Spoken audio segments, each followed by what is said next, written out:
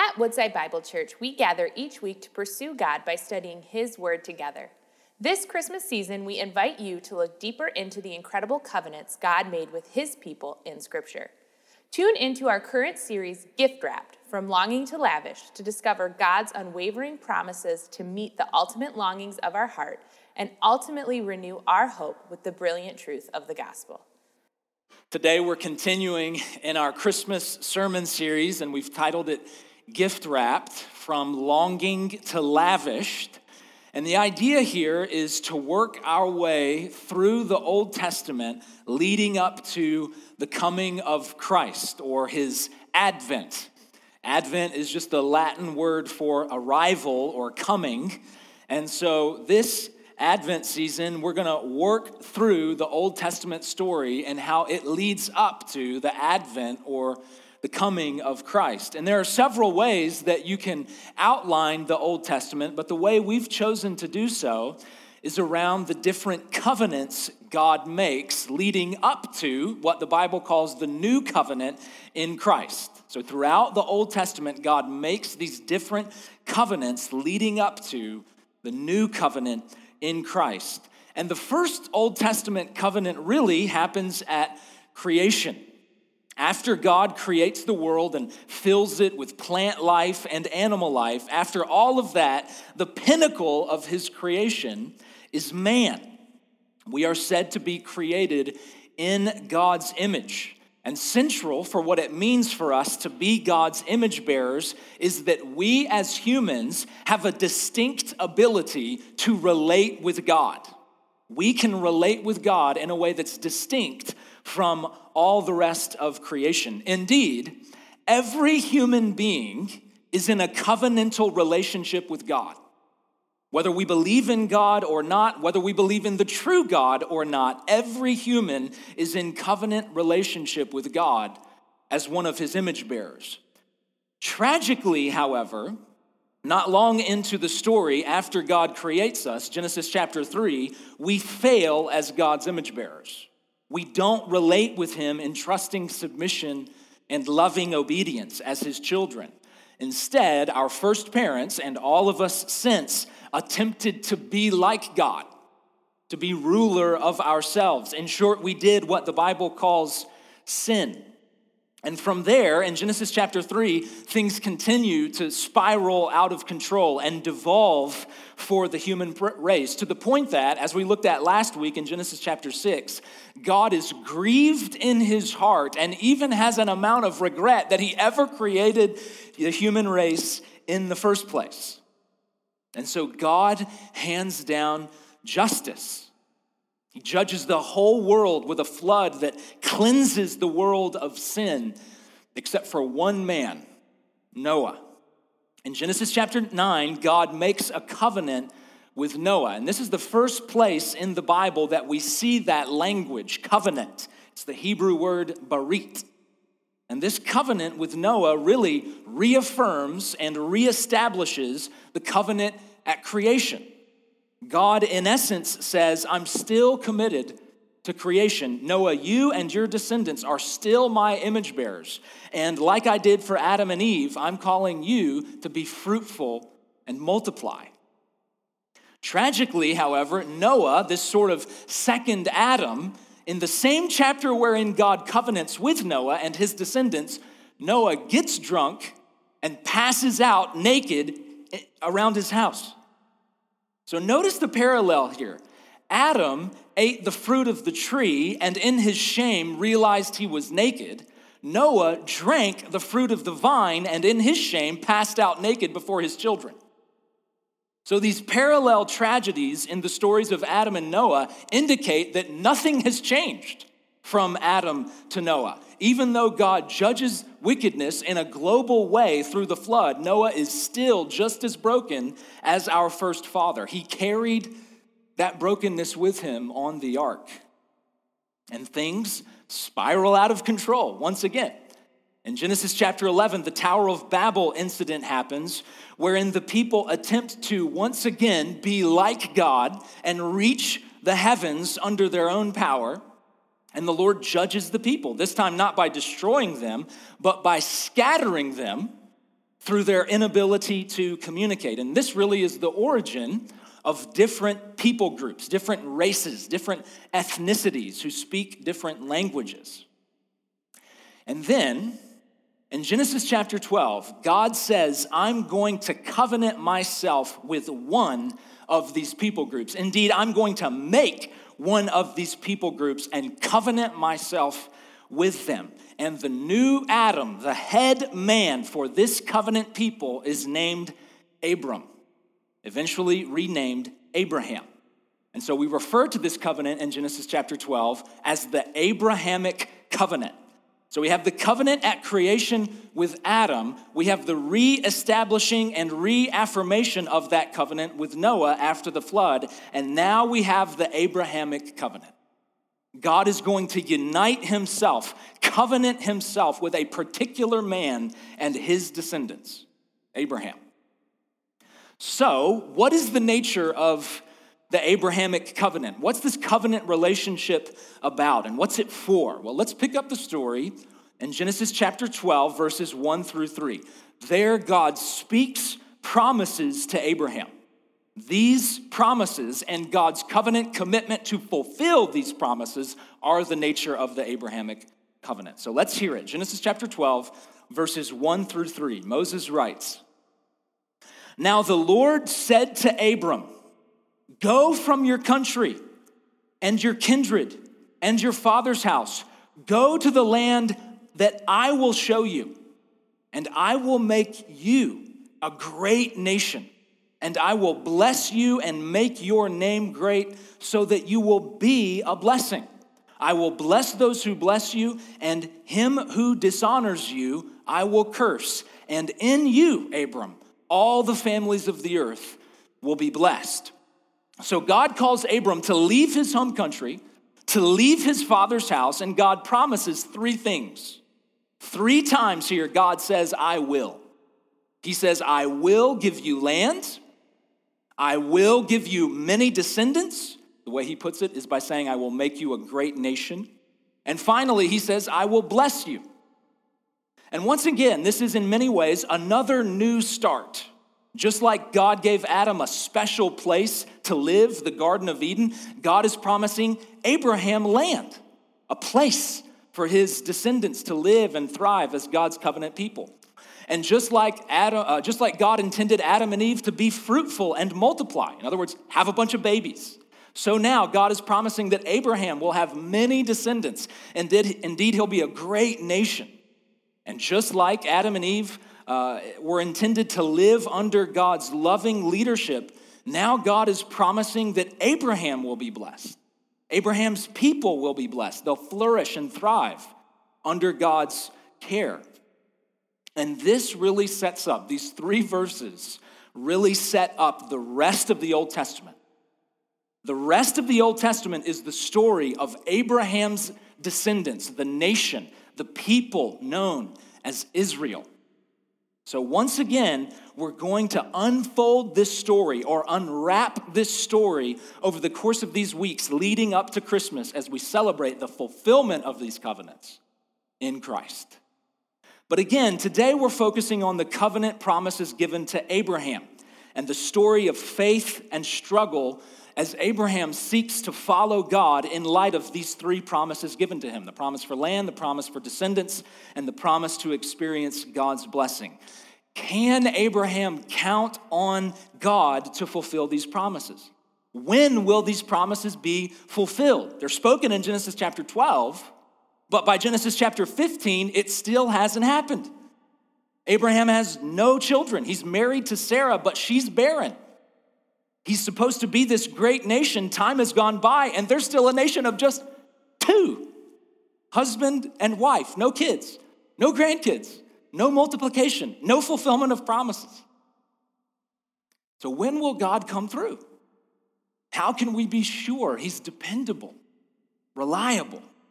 Well, let's read Genesis chapter 15, all 21 verses, and let's see how Abraham works through this and how God responds. And remember, Abraham is not renamed Abraham by this point in the story. He's still Abram. So Genesis chapter 15, Brothers and sisters, hear the words of our God.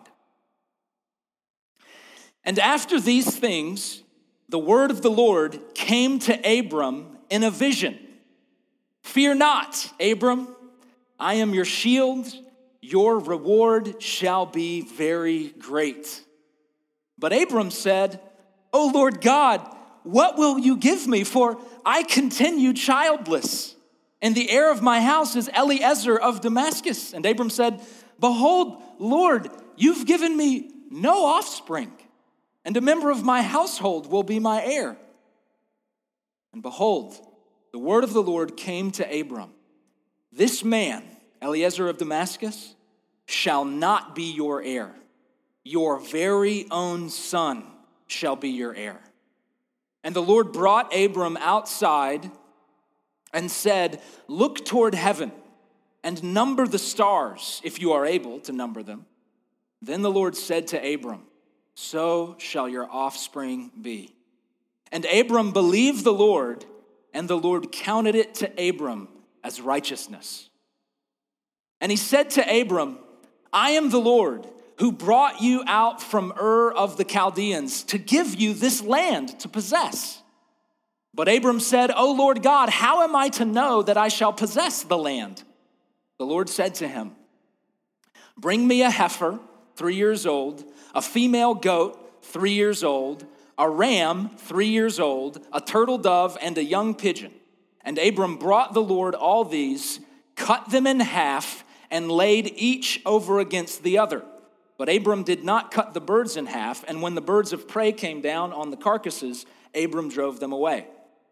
As the sun was going down, a deep sleep fell on Abram, and behold, dreadful and great darkness fell upon Abram. Then the Lord said to Abram, Know for certain that your offspring will be sojourners in a land that is not theirs, and will be servants there, and they will be afflicted for 400 years. But I will bring judgment on the nation that they serve, and afterward they shall come out with great possessions. As for you, you shall go to your fathers in peace. You shall be buried in good old age, and they shall come back here, your descendants, in the 4th generation, for the iniquity of the Amorites is not yet complete. When the sun had gone down and it was dark, behold, a smoking firepot and a flaming torch passed between the pieces of the animals. On that day, the Lord made a covenant with Abram, saying, To your offspring I give this land, from the river of Egypt to the great river, the river Euphrates, the land of the Kenites, the Kenizzites, the Cadmonites, the Hittites, the Perizzites, the Rephaim, the Amorites, the Canaanites, the Girgashites, and the Jebusites. This is the word of the Lord. Thanks be to God. There's something about powerful surges of emotion that allow you to remember the events that caused those feelings to occur in you. So for example, something really embarrassing happens, and the emotional impact of that embarrassment keeps you from forgetting what happened forever. Or perhaps a dreadfully sad thing happens, and the bitter taste of that grief keeps you from ever forgetting that tragedy in your life. Well, the same thing can happen with experiences of fear. I still remember this like it was yesterday. I was probably 11, 12 years old. My mom dropped me off at an art class at this studio, and she promised, she gave me her word, I will come back for you in an hour to pick you up. Well, the class finishes. One classmate gets picked up, another gets picked up. Eventually, they all get picked up, and I'm the last one. Alone, waiting. And just this little bit of anxiety sparks in my heart. And I start to have these thoughts. Where is she? Why hasn't she come yet? But as more and more time goes on, my anxiety develops into fear, into panic. And remember, this was before the day of cell phones. This was 25 plus years ago, which was well before everybody had instant access to everyone on the planet through a cell phone. So I did go back into the art studio and use the landline on the landline to call my house, but nobody answered. Again and again, nobody answered. And that lack of certainty, that lack of knowing, where is she, when she's gonna come, it made me feel fear. Now understand, in one sense, I had all the confidence in the world my mom was going to get me. She was going to come eventually. In one sense, I had no doubt. On the other hand, where is she? I know she's gonna come, but when's she gonna come? So it's almost like my faith in my mom is what caused me this fear, because I knew she was trustworthy. I believed she would come through, but when will she come through? And how can I remain sure and confident even as I wait? Now, just so you know, distressed as I was, my mom did come. Don't want her reputation to get spoiled. She's supposed to be here in a few weeks. She had just gotten crazy, ridiculously sidetracked on her way to get me. She's an awesome mom. It was just one of those things that happens in life. But I tell you what, I have never forgotten that, because of the fear was so palpable.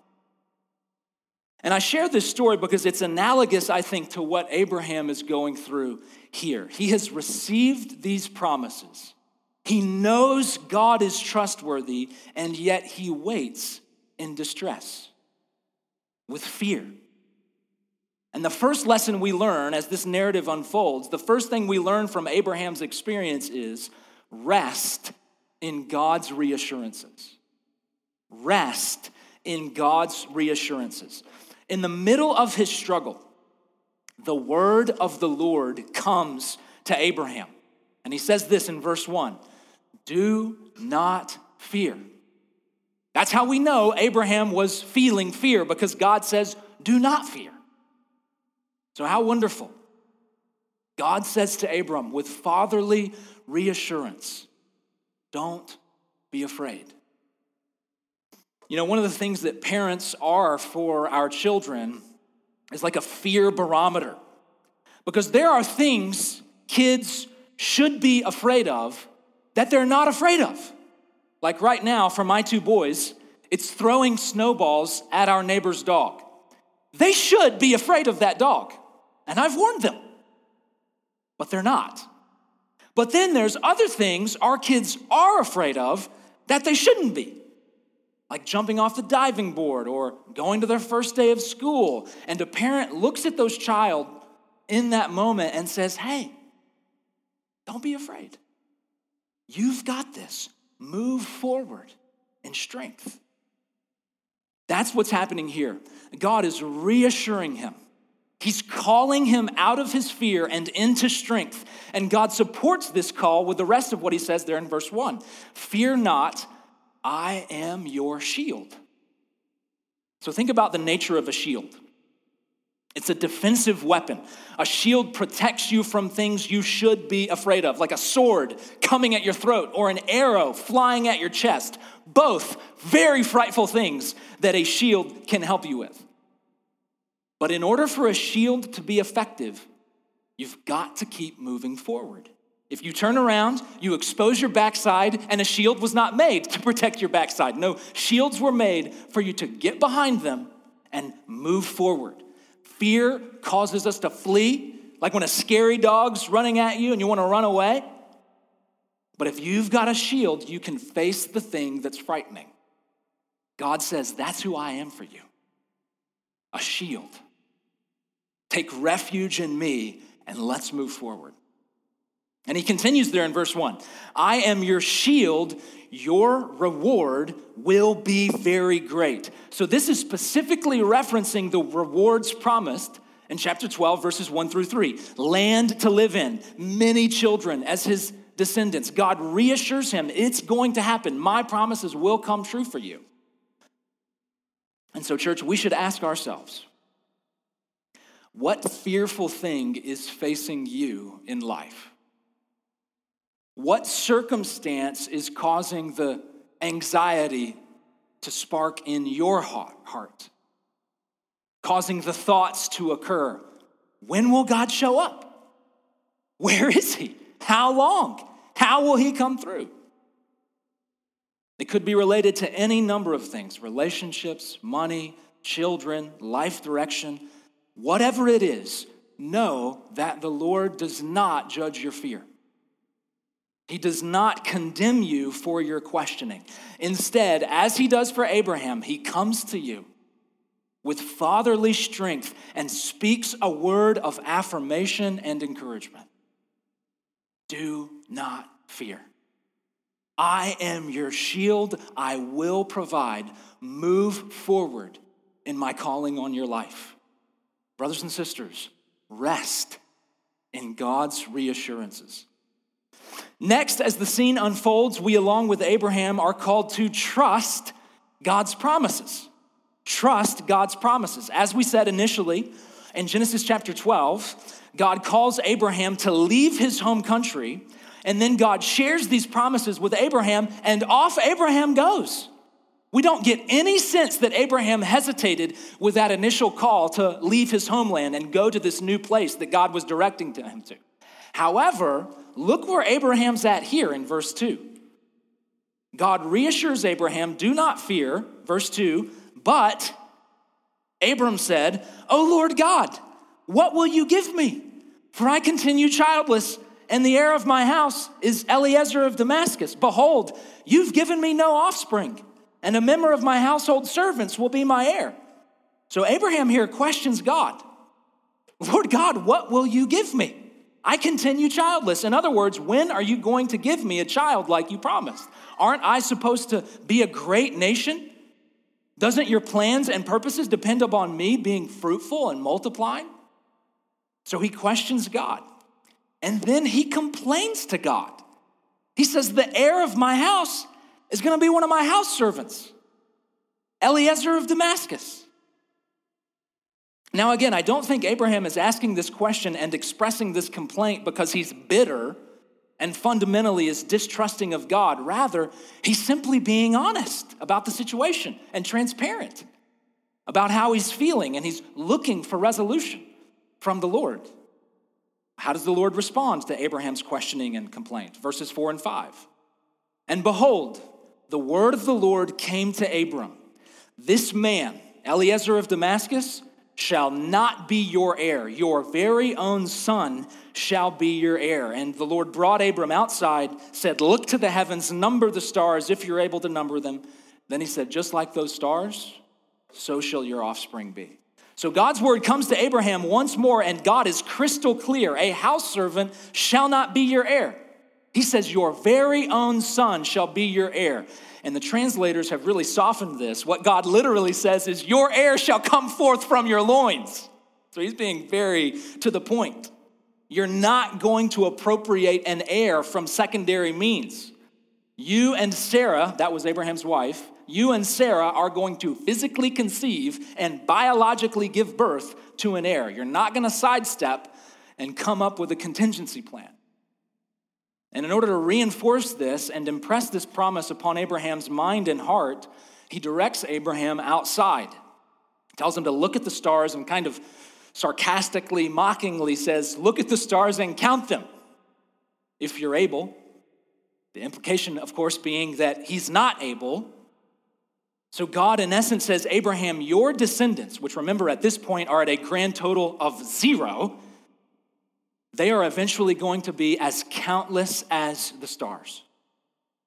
God is saying, my power is not limited by the physical vitality of an old man. My power is not limited by a barren womb. I am he who created the stars out of nothing by the mere command of my voice. They sprung into existence. You don't think I can't open Sarah's womb? Count the stars if you're able. How does Abraham respond? Verse 6, Moses writes, Abram believed the Lord, and the Lord counted his faith as righteousness. So this word for believed here, it carries the idea of standing firm on top of something and allowing it to support you. trusting it to support you. Well, Abraham here gives that kind of trust to God. More specifically, he trusts the promises of God, the word of God. And remarkably, the narrator, Moses, he comments, when Abraham believed the Lord counted it to him as righteousness. And this word counted is an accounting term. That's why some translators have it, the Lord credited to Abraham as righteousness. In other words, fundamentally, the Lord considered Abraham righteous not because of his righteous behavior and actions. No, at the core, the Lord counts Abraham righteous because of his faith, because of his trust in the promises of God. Now, this doesn't mean that God does not care about Abraham's behavior. Like, oh, I can do whatever I want because I believe in God. No, we'll actually learn from Abraham's own life that sincere faith produces righteous actions. But the foundation of a righteous life is humble faith. And when Abraham trusts the promises of God, boom, that's all it took. God counts Abraham righteous. God credits his faith to him as righteousness. So think of it. Abraham is the first patriarch. He is the head of the heads of Israel. He is the first Jew. And so God is putting this lesson into the scriptural account about Abraham's life because he wants every one of Abraham's descendants to know, and he wants every one of us to know that crucial in our life with God is faith. Unlike basically every other religion, our relationship with God is not so much about what we can do for him, it's about what he can do for us and us believing he will do it. So church, I don't know what it is for you, but God is calling us to move forward into the unknown. For Abraham and Sarah, it was the unknown of how in the heck are we going to have a baby when we're getting so old? For others, how am I going to pay my bills? How am I going to get through this relationship? How am I going to minister the gospel in this situation? Well, if you've been a student of Scripture for any amount of time, then you know that there is a promise for basically every problem we face. And if Abraham, the father of Israel, this crucial character in redemptive history, if he had to walk by faith, so too are we called. Rest in God's reassurances. Trust in God's promises. And finally, here we learn, anticipate God's provision. Anticipate God's provision. So let's look at this final scene of the chapter. Just like the first scene, God comes to Abraham and assures him of his promises. In the first scene, God said, "Do not fear. I'm your shield. Your reward will be great. I'll fulfill my promise to give your children." And then in this scene, God comes to Abraham and says there in verse 7, "I am the Lord who brought you out from Ur of the Chaldeans to give you this land for you to possess." So the scene starts out just like the last one did, with God reassuring Abraham of his promises. This time it has to do with the promise to give Abraham land. And also, just like the last scene, Abraham then questions God related to this promise. In the first scene, he said, "What will you give me, Lord, for I continue childless?" And in this scene, here's what he asks, verse 8, "O Lord God, how am I to know that I shall possess this land? How am I to know you'll give me this land?" is what Abraham asks. Because as he looks at the situation, there's not a whole lot of evidence that this is going to happen. So Abraham is looking for an amount of certainty, reassurance. And what God does next is walk Abraham through a covenant ceremony. In other words, God says, I'm not only going to tell you I'm committed to you, I'm going to show you my commitment to you through this dramatic visual covenant ceremony. And we still do this kind of thing today, right? The most basic way we do this is a handshake. When you make a deal with someone, you don't just say, "Hey, I'm committed to the terms of this deal." No, you shake on it. And it's a way to further express, I'm committed to you and you're committed to me within the parameters of this contract or whatever. We also have marriage ceremonies within which the two partners in the deal exchange rings and share vows. And the best part, publicly kiss, communicating to one another and communicating to everyone, hey, we're committed. We're in this covenant relationship. Well, God is doing the same thing with Abraham here. And the ceremony God leads Abraham through is quite bizarre, at least to our modern tastes. But apparently, this was a common way to express covenant commitment between two people in the ancient world, whether it was a land treaty or a business deal or whatever. But here's how it goes. Several animals are brought to the scene. In this case, God tells Abraham to get a heifer, a sheep, a ram, and 2 birds. And then each animal is cut in 2. I guess right in half. The animals are cut in 2. And so God tells Abraham to do that. And the 2 halves of each animal are sort of dragged apart to create a little pathway.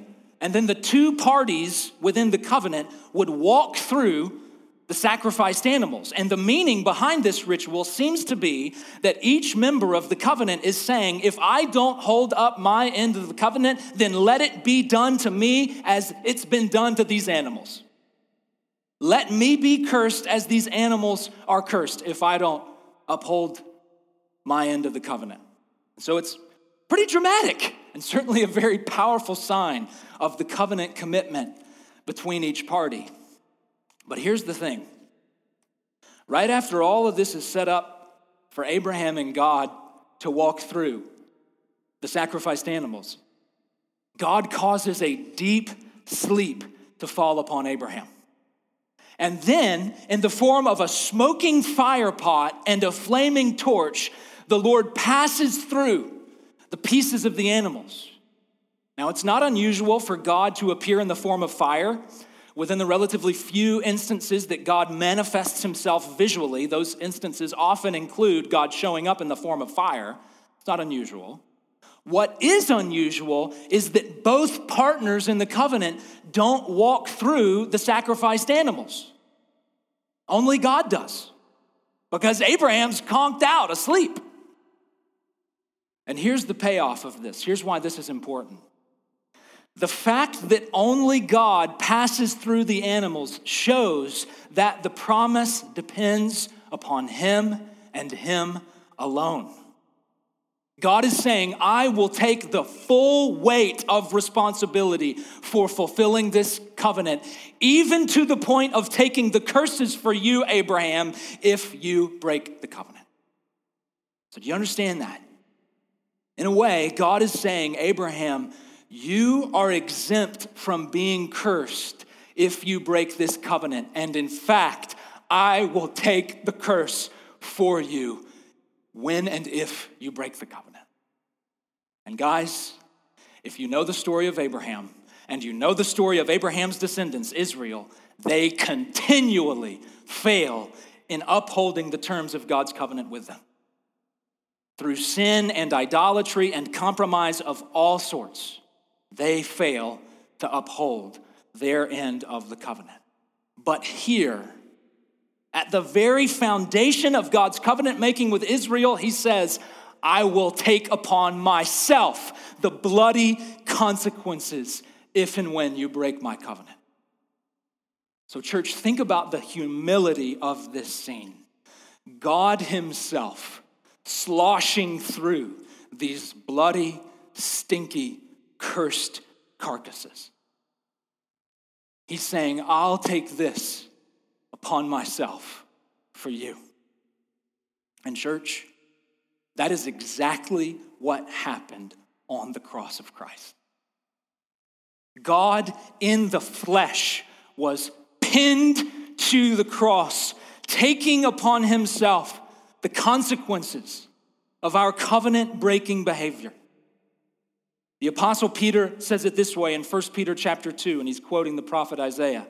He says, Jesus himself bore our sin in his body on the tree. The curse that our sin deserved was put on him and him alone. Genesis 15, this bloody covenant ritual, it points to the cross. And so this is a wonderfully appropriate day for us to celebrate the Lord's Supper together, as we do on each first Sunday of the month. This meal is a covenant ceremony whereby we remember that our salvation and our relationship with God is dependent entirely upon God.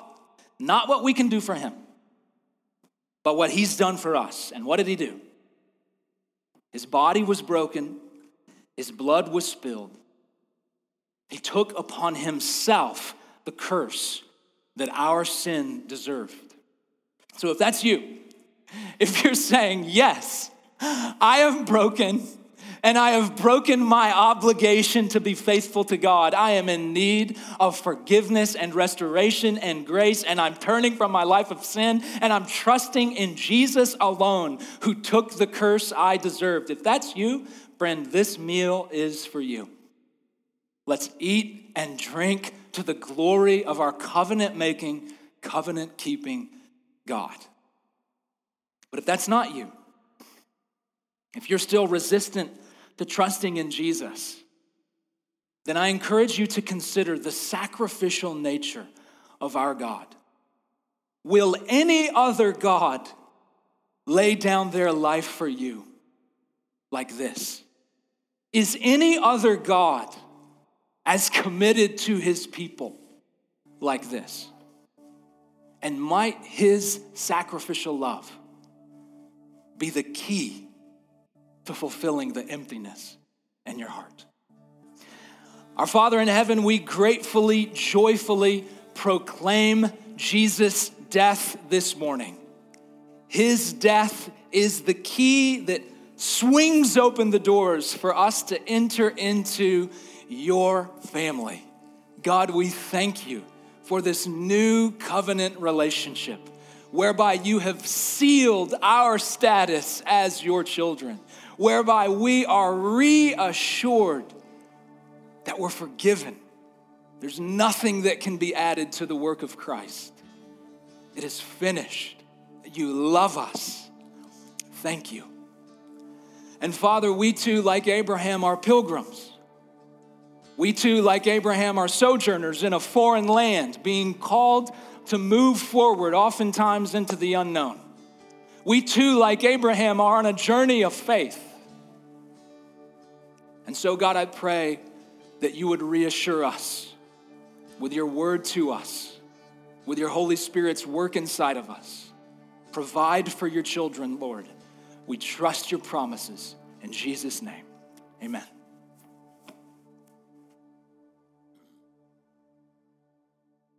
Thank you for joining us as we study God's Word together. We would love to hear how God is moving in your heart and get you connected into the Woodside Bible Church family. Head over to woodsidebible.org/connect to introduce yourself to us today.